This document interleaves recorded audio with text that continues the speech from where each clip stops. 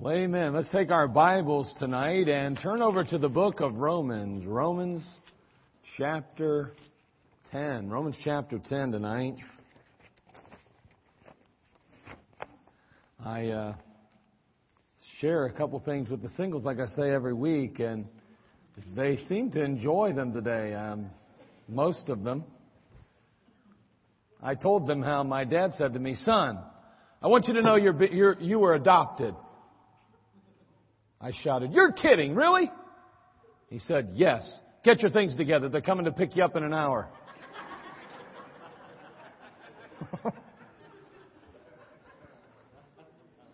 I told him how I have an EpiPen. My friend gave it to me as he was dying. It seemed very important to him that I have it.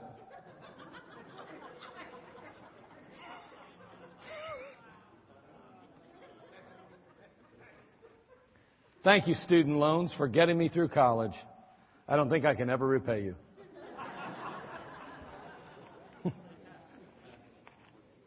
Yeah, every once in a while there's a few good ones out there.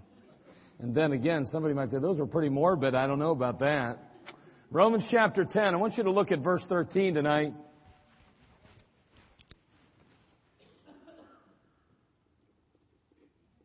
We're going to read just a couple of verses. Notice it says in chapter 10, beginning in verse 13, it says, "For whosoever shall call upon the name of the Lord shall be saved. How then shall they call on him in whom they have not believed? And how shall they believe in him of whom they have not heard? How shall they hear without a preacher? And how shall they preach except they be sent? As it is written, how beautiful are the feet of them that preach the gospel of peace and bring glad tidings of good things. But they have not all obeyed the gospel. For Isaiah saith, Lord, who hath believed our report? So then, faith cometh by hearing, and hearing by the word of God." I want to stop right there, and I really want to draw our attention to that first portion there. So then, faith cometh by hearing, and hearing by the word of God. That's an interesting phrase there, and you can figure it's being set up here now as we're discussing and dealing with the gospel of the Lord Jesus Christ. I mean, how in the world are they going to call on him of whom they have not believed? How are they going to do that? They can't. Why would they call on someone they don't believe in? How shall they believe in him of whom they have not heard? There's no way they can possibly believe in a God that they've never even heard about. That makes no sense, right? He goes on to say, and how shall they believe in him of whom they have not heard? And how shall they hear without a preacher? I mean, someone's got to tell them, right?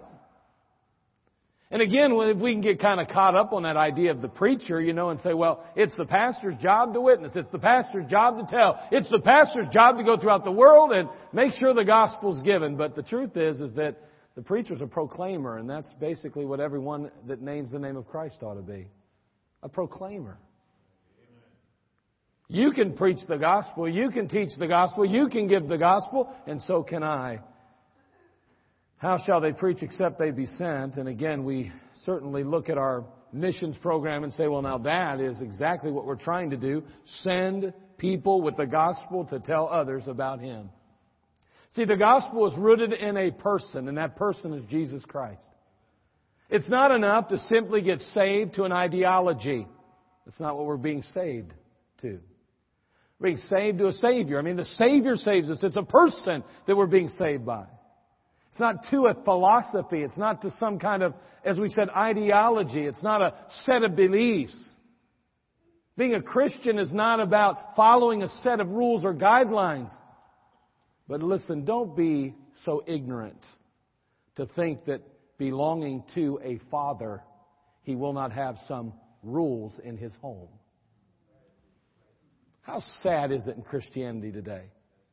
How deplorably sad is it? That we've gotten the idea that somehow, because we're saved by grace, there are no responsibilities towards sinlessness. We can live however we want. We can do whatever we want. We can listen to whatever we want. That Daddy does not have a right to tell us how to live our lives or to place any rules or guidelines in our life. How ridiculous is it to think that the child in your home is permitted to live however they choose? No, they're your son. They're your daughter. And therefore they will abide by your rules. You don't think God has some? Just because in our culture we've chosen to dismiss those rules under the guise of grace. Oh, that legalism. So legalistic. You're so legalistic, Father, because you have rules in your home. If that's the definition of legalism, which it isn't, of course. The biblically ignorant believe somehow that legalism is a set of rules by which we try to protect our convictions. I've got some principles in the Word of God that provide me with some convictions, and then I place some standards in place to protect my convictions. What's wrong with standards if they're protecting our convictions, which are rooted in biblical principle? There's nothing wrong with that.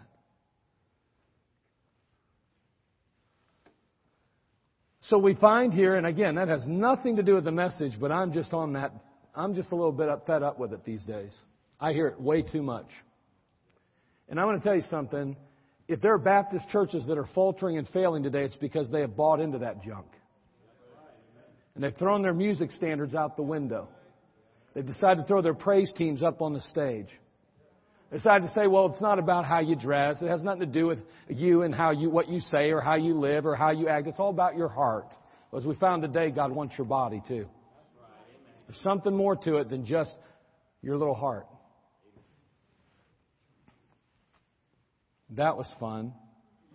Thank you, preacher. We appreciate your honesty, your sincerity, and your biblical perspective. And someone says, that's not the Bible, then you prove me wrong.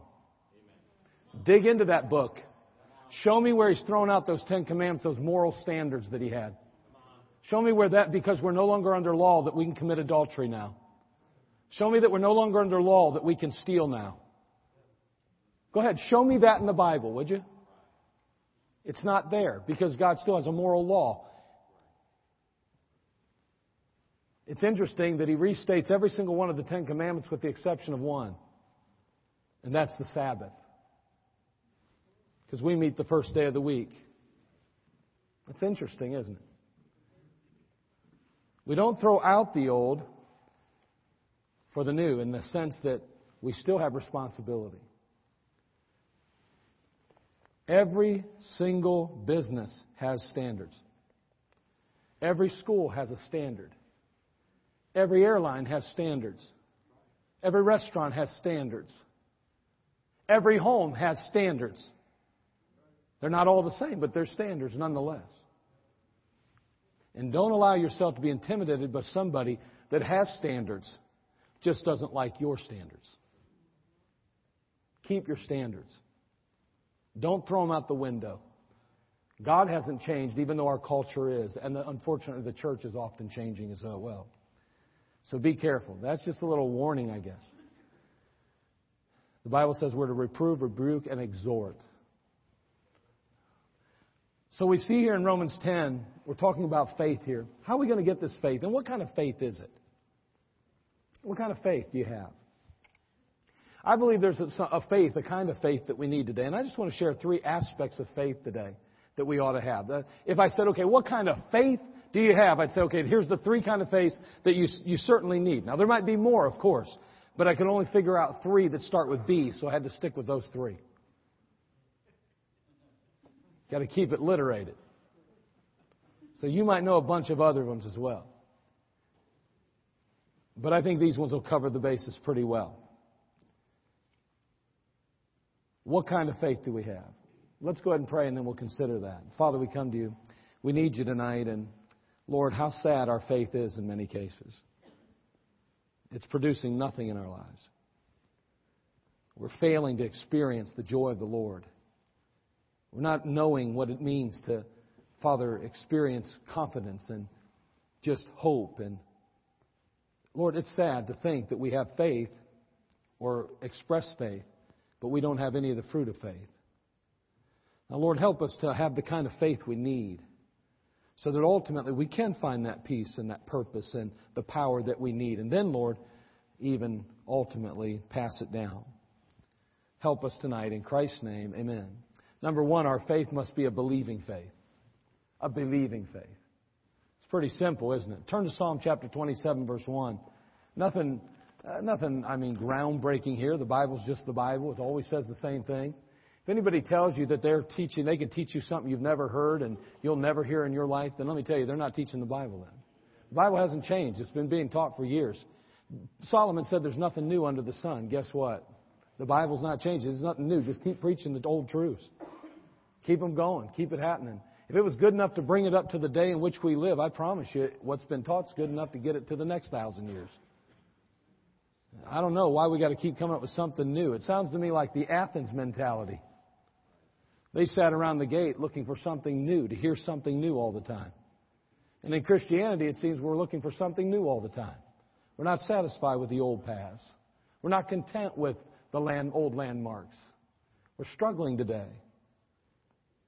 And let's be honest, the reality of it all is that we're just not on altars anymore. Our faith must be a believing faith. Here in chapter 27, verse 1, we come up against the character. We meet with David here. David, of course, is one of my favorite characters, to be frank with you. I love David. I find his humanity to be almost comforting to me. To know that he is just a man.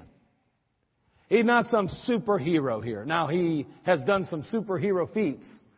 No doubt about that. But he also had the heart of a man. And boy, I tell you what, he failed a little bit in his life. And boy, I take great comfort in that. I know I shouldn't be happy. I'm not saying I'm happy about it. I'm just saying that to think that he wasn't perfect either, but yet God used him the way he did. That's pretty encouraging to me. Notice what he says here in chapter 27, verse 1. The Lord is my light and my salvation. Whom shall I fear? The Lord is the strength of my life. Of whom shall I be afraid? Man, you talk about a believing faith. You know, David was being falsely accused. His motives were being questioned. He was on the run for his very life. And yet we see this kind of faith that just was so strong. It was such a believing faith. You know, a believing faith will produce confidence in your life. In 1 John chapter 5, verse 13, the familiar passage, it says, These things have I written unto you that believe on the name of the Son of God, that ye may know that ye have eternal life. One of the most wonderful things is to know we're saved. To know that our salvation is secure. To know that our soul's future and soul's destination is settled. That's a wonderful truth. And you know, if we're not careful, we lose sight of that in the midst of the world in which we live and in the midst of the activity of which we have. We're busy, and we neglect to remember that we have a salvation that's eternal. And boy, I'll tell you what, we can have a confidence. But not only that, but there's something about a faith that is a believing faith. To know that God is on your side. To know that He's in your corner. To know without a doubt that no matter what comes your way, no matter what obstacle, no matter what difficulty that comes, you have a God in heaven that's on your side and He's in your corner. And there is a confidence that comes by that kind of believing faith. Boy, you visit the people I visit and hear about the circumstances that they're facing and the difficulties that they're going to have to deal with. And you got to wonder, well, how do you get through it even? I even marvel at times myself. And it's all because of their faith. A believing faith. Knowing that God hasn't abandoned them. God hasn't kicked them out. God hasn't neglected them. That God's still there. No matter how hard it is. No matter how wicked and how sinful the news may be in their mind. Oh my goodness, to hear you've got cancer and it's stage 4. Hey, who wants to hear that? Nobody. But there's a believing faith that will enable them to get through it. And I don't know how to get through that now in my life. You say, how would you handle it? I don't know. But I know one thing. God is a God of grace and He'll give it to me when I need it. Not before either, by the way. Not before. I remember hearing a story. Brother Runyon was telling me about let's see, which pastor was it? A real big name pastor at one point. I don't even want to use the guy's name, but nonetheless, if I could remember it, I probably would. But anyway, he was flying. Okay, they were flying, and this pastor was talking to him about the fact that all of a sudden the turbulence kind of picked up, you know, and the plane started to drop out of the air. It hit some kind of pocket, started falling. He said all of a sudden those masks come popping out of the ceiling, and all of a sudden everybody started screaming. He said, brother, I just want to tell you right now, I didn't jump up and start witnessing. I was scared to death.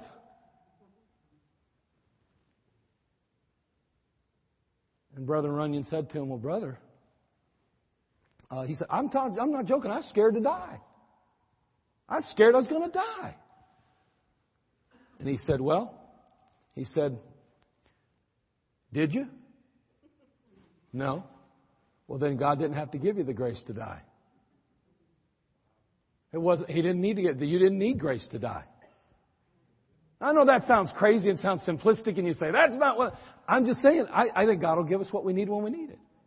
But that's where confidence comes. We have tremendous confidence in a God that we believe in. We know He created the heavens and the earth. I mean, we talk about it, we preach about it, we go through life about it. But let me tell you something, and I'm just going to tell you this. Don't be surprised if sometime in the future, under the right circumstances, you question that. Don't let the devil lie to you like that. Just stop yourself, back up a second, look at the big picture and go, wait a second. Why now? I'll tell you why. He's got you on your back. And he decided he's going to choke you out right now. And let me tell you, it ain't going to work. You just say, God, I believed you were there all along. I'm not letting the devil do this to me. It might be medication. It might be the circumstance I'm in. It might be a depression that I'm feeling right now. I don't know what it is, but I'm telling you, I've always believed and I will continue to. Just hold on to your faith. Hold on to it. Don't let it go. It'll produce confidence. A believing faith will provide comfort for you. In the midst of those difficult times, whether they're funerals or the loss of a loved one or friend, or possibly even just the loss of a girlfriend or a boyfriend, or maybe a wife that left you or a husband that walked out on you. I don't know. Difficult times in your life. Let me tell you, He's the God of all comfort. He says over there in 2 Corinthians 1:3-4, Blessed be God, even the Father of our Lord Jesus Christ, the Father of mercies and the God of all comfort, who comforteth us in all our tribulation, that we may be able to comfort them which are in any trouble, by the comfort wherewith we ourselves are comforted of God. That's a wonderful thing. The God of all comfort. When you've got the kind of believing faith that you need, I have the kind of believing faith I need, it's a comforting faith. You're not going through it alone now. You got Him there. And let me tell you something. It's interesting to note too, what's He say about the Spirit of God? He lives in us, right? What's His name? The Comforter. If He's already there, that means we already have the comfort. We've got to allow Him to comfort us. And we say, Lord, I need your comfort. It's amazing what He can and will do in our lives. He is the Comforter. I'm not saying it won't be tough, and I'm not saying you won't struggle at times. I'm just telling you that it's important that we believe the Word of God, because if it's by faith that we believe it, then it will be a faith that will produce confidence and a faith that will provide comfort. Not only that, it'll promote constraint in our life. A believing faith will promote constraint. Look, if you would, in Psalm chapter 27, verse 14.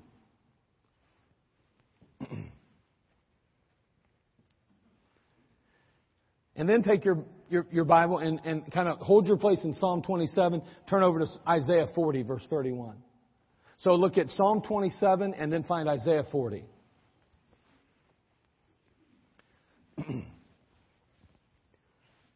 A believing faith. I mean, do you have a confidence? Do you have a comfort? Is there a comfort level? Does your faith bring you that confidence and bring you that? Listen, I like the attitude of a young man in the ministry that says, man, listen, I'm going to light the world on fire for God. Hold on. I want that. As long as he understands it's God that's going to have to light it. That's all. Why is it all right for our young people to have ambition, to be the great lawyer, to be a great doctor, or to make a lot of money in the stock market, but then all of a sudden they want to be a great man of God or a great preacher, and we go, son, you better put the pride in your pocket.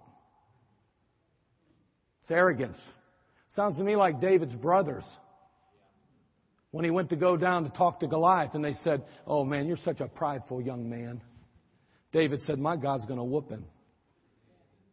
And I'm going to tell you, if you got a young man that's saying, God's going to take care of business, we're going to light this city on fire, God's going to do a work. I like that kind of confidence. God's going to restore my marriage. God's going to meet the need of my children. God's going to do a miracle in my life. Hey, listen, those are good things to become. That's what a believing faith will do. It'll provide confidence. It'll provide comfort. And it'll promote constraint. Notice in Psalm 27:14, wait on the Lord. Be of good courage, and He shall strengthen thine heart. Wait, I say, on the Lord. This passage here was probably one of the most important passages in my life for years and years. To me, if you would ask me, what's the Christian life? Here's basically in a nutshell what the Christian life is. A waiting game. It's a waiting game. When we get ahead of God, we got problems. We've got to always wait on the Lord. You got to wait on the Lord. You got to wait on the Lord. You got to wait on the Lord. It's as simple as it is. You got to do that. Community Baptist Temple today is a direct result of a person or a pastor or actually a man of God at that time that waited on God. The advice around me was go, do, go, do. And I said, no, I'm going to wait.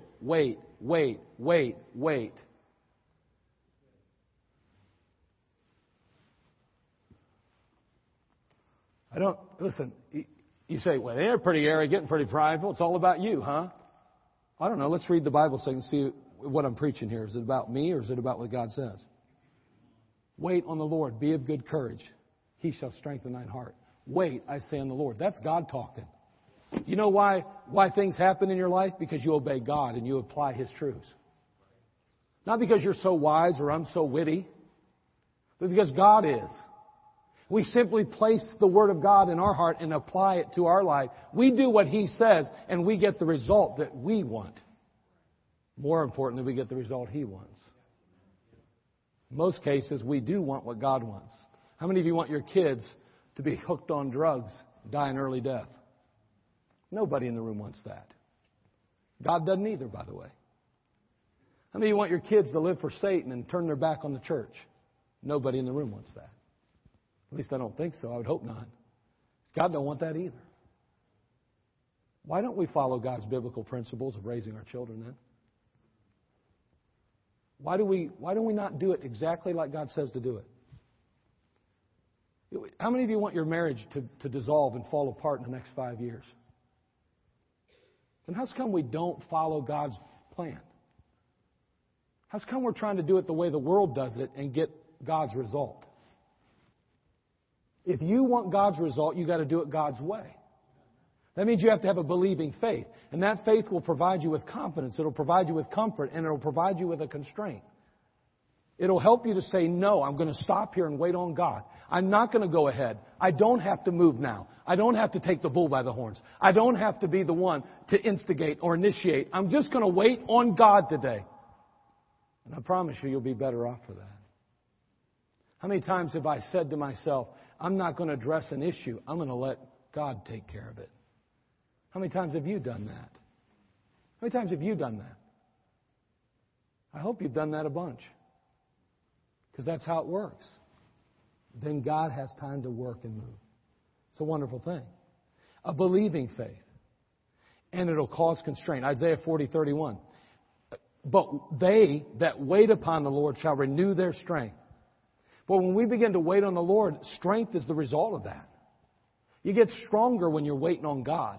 You would think that the more you work, the more you exercise, the more you put forth effort, you'd get stronger. But really, it's when we rest in Him and allow Him to do His work. They shall mount up with wings as eagles. They shall run and not be weary. They shall walk and not faint. A believing faith will produce confidence, provide comfort, and promote constraint. But not only that, but not only should our faith be a believing faith, our faith must be a behaving faith. A behaving faith. James chapter 2, verse 20. But wilt thou know, O vain man, that faith without works is dead? James 2:26. For as the body without the spirit is dead, so faith without works is dead also. Romans chapter 2, verse 13. For not the hearers of the law are just before God, but the doers of the law shall be justified. James chapter 1:22. But be ye doers of the word and not hearers only, deceiving your own selves. It's pretty clear, isn't it? In the Scriptures, the Bible's telling us, boy, we need not just a believing faith, we need a behaving faith. It's very important. Again, there's a number of admonitions given in Scripture. And boy, I tell you what, genuine faith produces results in our life.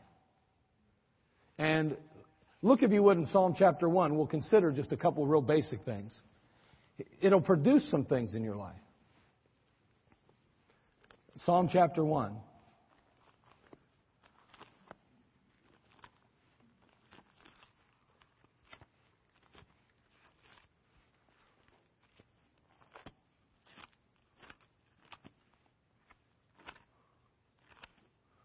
Psalm chapter 1.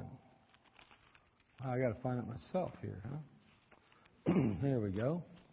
Notice what it says there in verse 1. Blessed is the man that walketh not in the counsel of the ungodly, nor standeth in the way of sinners, nor sitteth in the seat of the scornful. Now again, there is a progression here, is there not? That's obvious, isn't it? I mean, it doesn't take a rocket scientist to see in verse 1 that something's taking place. The man here is not to walk in the counsel of the ungodly. So he's not supposed to be like this with people, listening to the wrong counsel.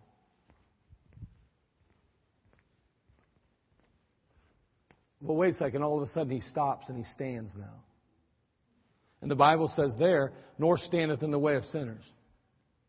I guarantee you, if you're walking along the path of life and you're listening to the wrong things, you're getting the wrong advice, before you know it, you'll be standing with the wrong people. It's just the way it is. I guarantee it. I promise you that. It's just the way it works. But what's sad then is this. Nor sitteth in the seat of the scornful. Now you become exactly what at one point you knew was not right. You become that person that you were listening to, that ultimately you hung around with. I mean, that's the progression. We see that. It's obvious. Simple. There's nothing complicated about it. But his delight is in the law of the Lord. See, this man, he doesn't walk in the counsel of the ungodly. He doesn't stand in the way of sinners. He doesn't sit in the seat of the scornful. His delight is in the law of the Lord. What's the law of the Lord? Does anybody know? What is it? What is it, Chase? What's the law of the Lord? The Word of God, the Bible, that's right. Hey, wait a second. His delight is in the law of the Lord. Well, we could spend all night, the rest of the evening, talking about what? Whether or not we delight in the Word of God.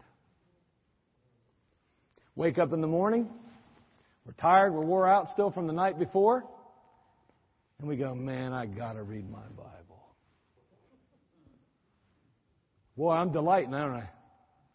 That's a real delight, boy. You know, and then we skip on it in the morning, and then we say, man, I'm going to have to get to it tonight when I get back off work. We get back home, and next thing you know, we're thinking, man, let's see, that show's coming on pretty soon that I like, or that, then I got this situation taking place. I got to go here watch the kids play ball or whatever. And then you go, man, I got to read my Bible still. And worse, it's even worse when it's like this. I go to work, and then I come home. That's when it's really gotten bad. When all of a sudden it's not even any kind of battle at all. It just gets to be normal. Well, I don't read my Bible but maybe once or twice a week.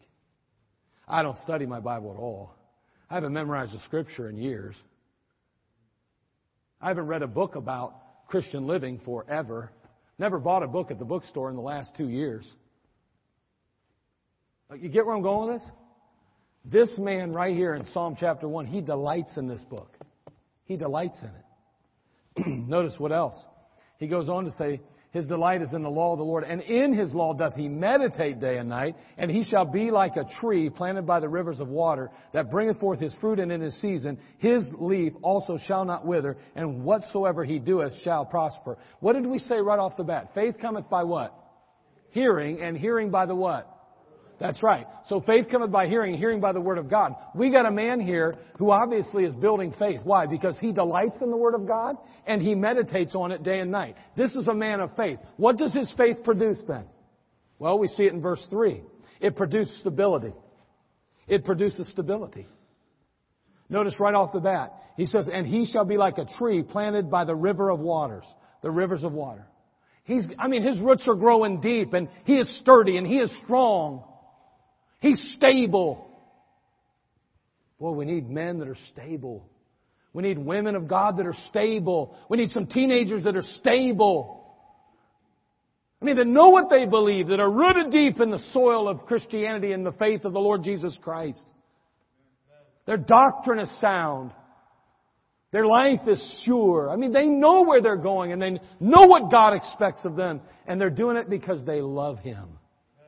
Not out of duty, but out of delight. They enjoy the work of God. And the work of God not just being a duty. I'm talking about the work of God in your personal life. The greatest work you'll have is your relationship with Christ. Doing that. Working on that relationship. I promise you, burnout is a result of no relationship with the Lord. Don't ever believe that you can work too hard for Jesus.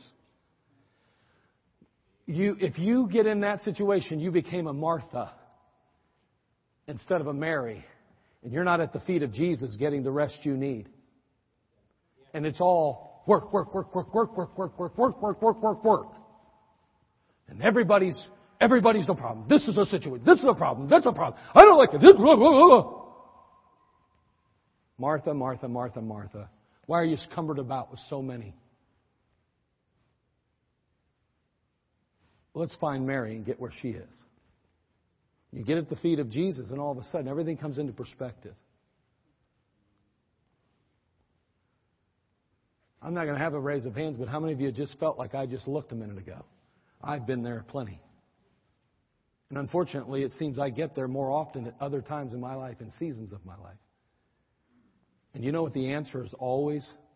It's always the same answer for me. Come apart, get in that book, get on your knees, spend time with the Lord, extra time. Get away from everything else. Just get away from it. And sometimes it doesn't have to be hour on end even, but still, over a period of time, there needs to be more time spent. There needs to be more emphasis on my walk with God. There needs to be more time in the presence of Christ. And boy, when I get there, then all of a sudden, I realize nothing's that big a deal anymore. Nothing God can't handle, at least. Isn't that what we want? We don't want to ever believe somehow that it's just too big. It's never too big with God. How many of you have ever gotten in the presence of the Lord? And I'm sure maybe all of you have, but I mean, you're going through a tough time. And you get on your knees or you get in that chair, whatever. Some of you can't even get off your knees if you get on it, so you don't do that. But you get with God. And I mean to tell you, all of a sudden, a smile comes on your face. And that burden gets lifted. And while you are there in the throne room of God, it is like the world is 1,000,000 miles away. And there's not one problem that's itching at you or tickling you. You are just simply at ease. Now listen, let's be honest. When we do that, we're like, wow. I mean, it's an awing experience, you know what I mean? You get up, though, if you're not careful, and it isn't minutes, and you're going, whew. You got to be careful you don't pick it right back up. But I promise you this, you'll have to get back in the presence again if you want to keep going and leave the burden. You just got to stay with Him. It'll offer you stability. I mean, rooted deep. Not only that, strength, as we said here, 3b, he goes on to say, that bringeth forth his fruit in his season. His leaf also shall not wither. I mean, he's producing something. That tree is rooted so deep that now all of a sudden it's starting to produce. It's growing, it's building, it's becoming stronger. And now leaves are developing. And as he puts it here, he says, and he's going to bringeth forth fruit in his season. That's evidence of life. That's evidence of growth. So you have strength, stability that comes through the kind of faith that God would have us to have. It's a faith that's a behaving faith. When we do the right things and we live the right way and we surrender our lives and we yield ourselves to God, and as we said this morning even, willingly present ourselves. Man, all of a sudden that kind of faith provides us with stability and strength and ultimately success. Notice what it says here. It says, And he shall be like a tree planted by the rivers of waters that bringeth forth his fruit in the season. His leaf also shall not wither, and whatsoever he doeth shall prosper. This guy's on the fast track to success. Not because he has all the plans, not because he's got a great mind, or he has so much talent. He's on fast track because he's doing things God's way. And he's doing things God's way. He doesn't just know what he ought to be doing, he's doing it. I mean, his roots are deep. His faith is growing and it's strong. He himself has a faith that is stabilizing and strong and ultimately yields success in his life. That's a behaving faith, because that's what behaving faith does. Our children in our home. How many of you have taken your kid maybe to a grocery store or possibly over to a family member or friend's house, and after they're done, you're so proud of them because they did exactly what you had trained them to do. They sat there quietly. They didn't get up and run around and smash things and break things and throw things at the television set and pick up this and pick up that, and they didn't destroy everything. Now, I'm not talking about a little baby that you're training still. I got one of those grandkids like that now. Terror in the house. Terror.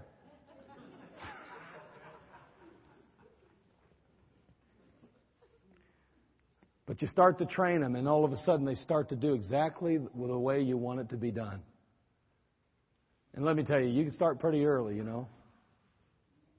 Hold on. How many times have you taken them and thought, you know what, we're just going to stop and get some ice cream?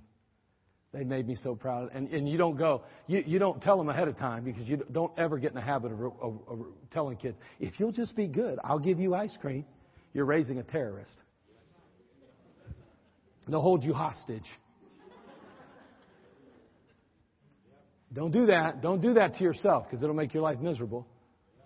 But really, you've been there. You've taken them out and said, guess what, kids? You did such a good job. Daddy and Mommy's so proud of you. We're going to get some ice cream, baby. And the kids are like, yeah! And you buy one kid's cone and split it between all four. Your turn to lick it. No. You know, I'm just joking. You don't do that. You don't do that. Yeah.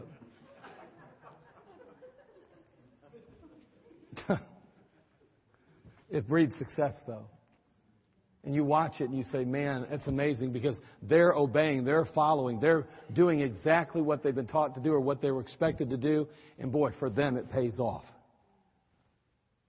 And it'll pay off in their life if they'll do what you tell them and teach them, won't it? My dad used to teach the 5th and 6th graders all the time, and he was big about making choices. He'd say, you know, he'd have a thing on his thing that says, I can't remember exactly what it said, but it had to do with making choices. He'd take those 5th and 6th graders and he'd talk to them about their choices. And he'd say, you know, ultimately, you make the wrong choices, you're going to end up in prison. You make the right choices and boom, boom, boom, it's going to work out. And I know somebody say, that's crazy. Well, all those kids loved my dad. I don't know. They just loved him to death. He talked to them pretty straight, you know. But you know what? It was true. If they obeyed mom and dad, they did what they were taught in the house of God, things turned out good.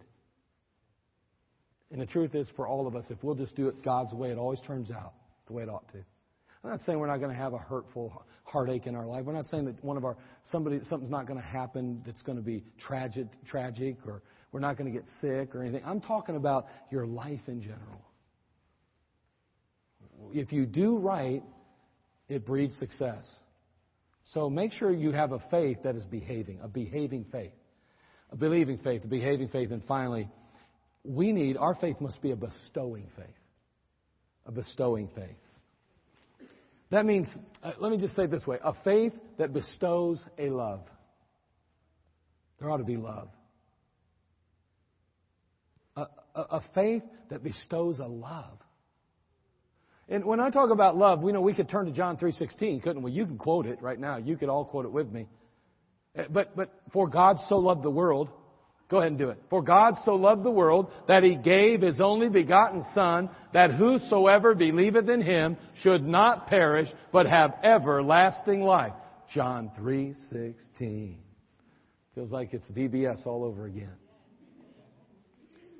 Boy, we talk about the love of God. Guess what? It's His love we're to share with others, isn't it?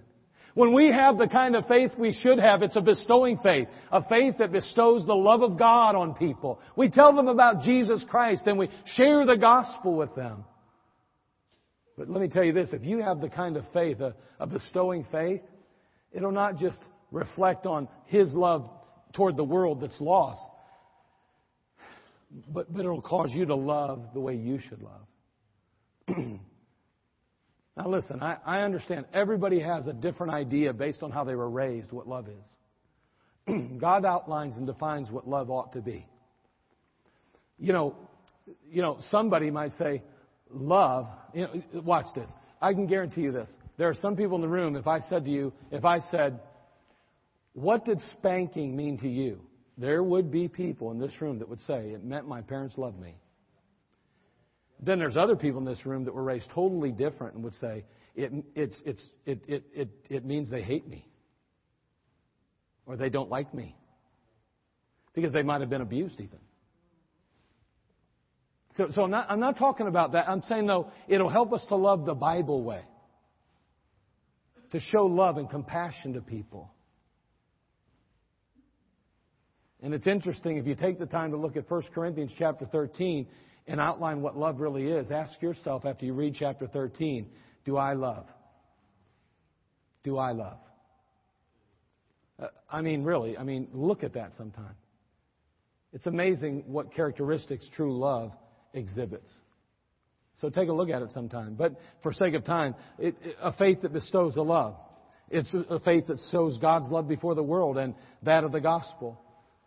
The Apostle Paul was so moved that he said, brother, my heart's desire and prayer to God for Israel is that they might be saved. Not only that, but it's a faith that bestows a legacy. A bestowing faith is a faith that bestows a legacy. 2 Timothy chapter 2, verse 2. Look there if you would, please. And what kind of faith do we have? What kind of faith do we need? Well, we need a believing faith. We need a behaving faith. We need a bestowing faith. And this particular faith here is a faith that bestows a legacy. 2 Timothy 2:2. And the things that thou hast heard of me among many witnesses, the same commit thou to faithful men who shall be able to teach others also. We ought to be bestowing that faith to our children. Sharing it, extending it to, offering it up to our children, bestowing our faith. A legacy. 2 Timothy chapter 3, turn there if you would. Again, our children. 2 Timothy 3:14 through 15. We're certainly grateful for the children's ministries that we have here. We're grateful for the bus routes and for all the impact that the nurseries have on our children. And by the way, nursery workers are not just babysitters. Let me tell you something. You can hire a babysitter to watch your children, but you cannot necessarily hire someone to love them. Now, if we got any workers in the nursery that don't love kids, get out now. Because I don't want our kids growing up not knowing what love is around here. It's right where it all begins, in the nurseries. The nurseries are so important because they teach God's love right off the bat to kids. They get brought into God's house. They get placed in a little crib. Somebody's holding them and hugging on them and caring over, making over them. Then they move from that to that little crawling stage, and you're down on the floor playing with them and having a good time with them. They get up there as toddlers and they're running around and they're going crazy, and you're over here throwing that ball back and forth, or you're over here having a good time playing a little game with them or doing something, playing a little tag with them or something in the nurseries. I hope that kind of stuff is going on. I assume it is. And workers aren't on their phones, and workers aren't worried about their life, and workers aren't just gossiping and talking to each other. Workers in our nurseries are loving your children. And let me tell you something, that matters. That matters. And it goes right up into our Sunday schools. A teacher that's willing to put forth effort during the week and learn a lesson and memorize some scripture and get to the place where they can not just read a script, but that they can actually teach the lesson from their own experience and their own life and biblically lay it out and outline it without having to look at it every 5 seconds. And that takes effort and it takes work, but that's evidence of love. Take time to decorate their rooms and to ultimately pass out some things, or have little promotions in their classroom that they pay for at their own expense. That's because they love them. Moves right on up into our teen group. We got leaders there and workers there with our teenagers that care about the kids. They love the kids. They're genuinely interested in what's going on in their lives and want to help them. It's a faith that leaves a legacy of love to our children. Not just in our own homes, but also in the lives of others. It says, but continue thou in the things which thou hast learned and hast been assured, 2 Timothy 3:14 and 15, knowing of whom thou hast learned them, and that from a child thou hast known the Holy Scriptures, which are able to make thee wise unto salvation through faith, which is in Christ Jesus. Boy, Timothy had a legacy of faith being passed down to him. Man, I mean, what a wonderful faith. A bestowed faith. Not only that, but we need that bestowed faith. That a faith that bestows a legacy to converts. We're winning people. We're reaching out. We're telling others about Jesus Christ. I mean, this bestowing faith, this faith is leaving a legacy to those people that we share the gospel with. In 2018, let me ask you, do you have any goals about how many people you'll lead to Christ? Have you given it any thought at all? Have you thought to yourself, you know what, by the end of 2018, I want to have not only shared the gospel, but I want to see so many people literally accept and receive Christ as a result of my personal efforts in their life. Is it 1? Is it 2? Is it 5? Is it 10? Is it 20? What's your goal of leaving a legacy to converts? The legacy of faith. 2 Timothy 3:10, but thou hast fully known my doctrine, manner of life, purpose, faith, long-suffering, charity, patience. Boy, that faith that we have is exhibited before those converts. And they come to Christ, and then they see our lives, and then we have the privilege of discipling and helping them. Somebody asked me the other day, they said, what's the most rewarding aspect of the ministry to you? That's a great question. I don't even think I told them what they thought they would hear, to be frank with you. I mean, normally you'd think a preacher would say, preaching the Word of God. That's not what I said. I said it was discipling new converts. It gives me the biggest thrill of all. To take those little doctrinal booklets and go through them with somebody that has a hunger for God's Word. Now, it can be the most frustrating thing in the ministry, too, when you've got people that aren't willing to put any effort into it. But, boy, if they're willing to put forth effort, and I'm going to tell you something, there is nothing like discipling someone. It's so rewarding. Leaving a legacy of faith to those converts. And then finally, our country. I mean, you think about leaving a legacy of faith, of bestowing faith to our country. Offering it to our country. Righteousness exalteth a nation, but sin is a reproach to any people. Boy, how we need the world, this country that we live in, needs to see a faith that we talked about already. I mean, a believing faith. I mean, a faith that is a behaving faith. And finally, that it provides us the platform to have a bestowing faith. If there's no real belief, there's no real behaving, then there's no way that you can possibly bestow your faith to others. Because it is your platform. Your believing faith and your behaving faith are your credentials. They give you a platform by which to speak. May God help us to have the kind of faith that we ought to have. I mean, what kind of faith do you possess? If you evaluate your own life here, do you have a believing faith? And again, when we talk about that believing faith, we said a faith that produces confidence and provides comfort and promotes constraint in your life. Do you have that kind of faith? Do you have a behaving faith? You know, that faith that provides you with stability and strength and success ultimately. Do you see God's hand of success in your life, doing it His way, and ultimately it's providing some tremendous blessings in your life, your family, your home, your marriage? And then finally, have you gotten to the place now that you have that believing faith and that bestowing, that behaving faith, that now you have a bestowing faith? Who will you share the gospel with? Who will you leave a legacy with? For sure, we want to leave that with our families. But what about others on the outside? What will you do? What kind of faith will you have? And if it's not the kind it ought to be, why don't we do something about it this year? Why don't we allow it to start today? Father, we come to you. We thank you again just for the simple lesson that we've been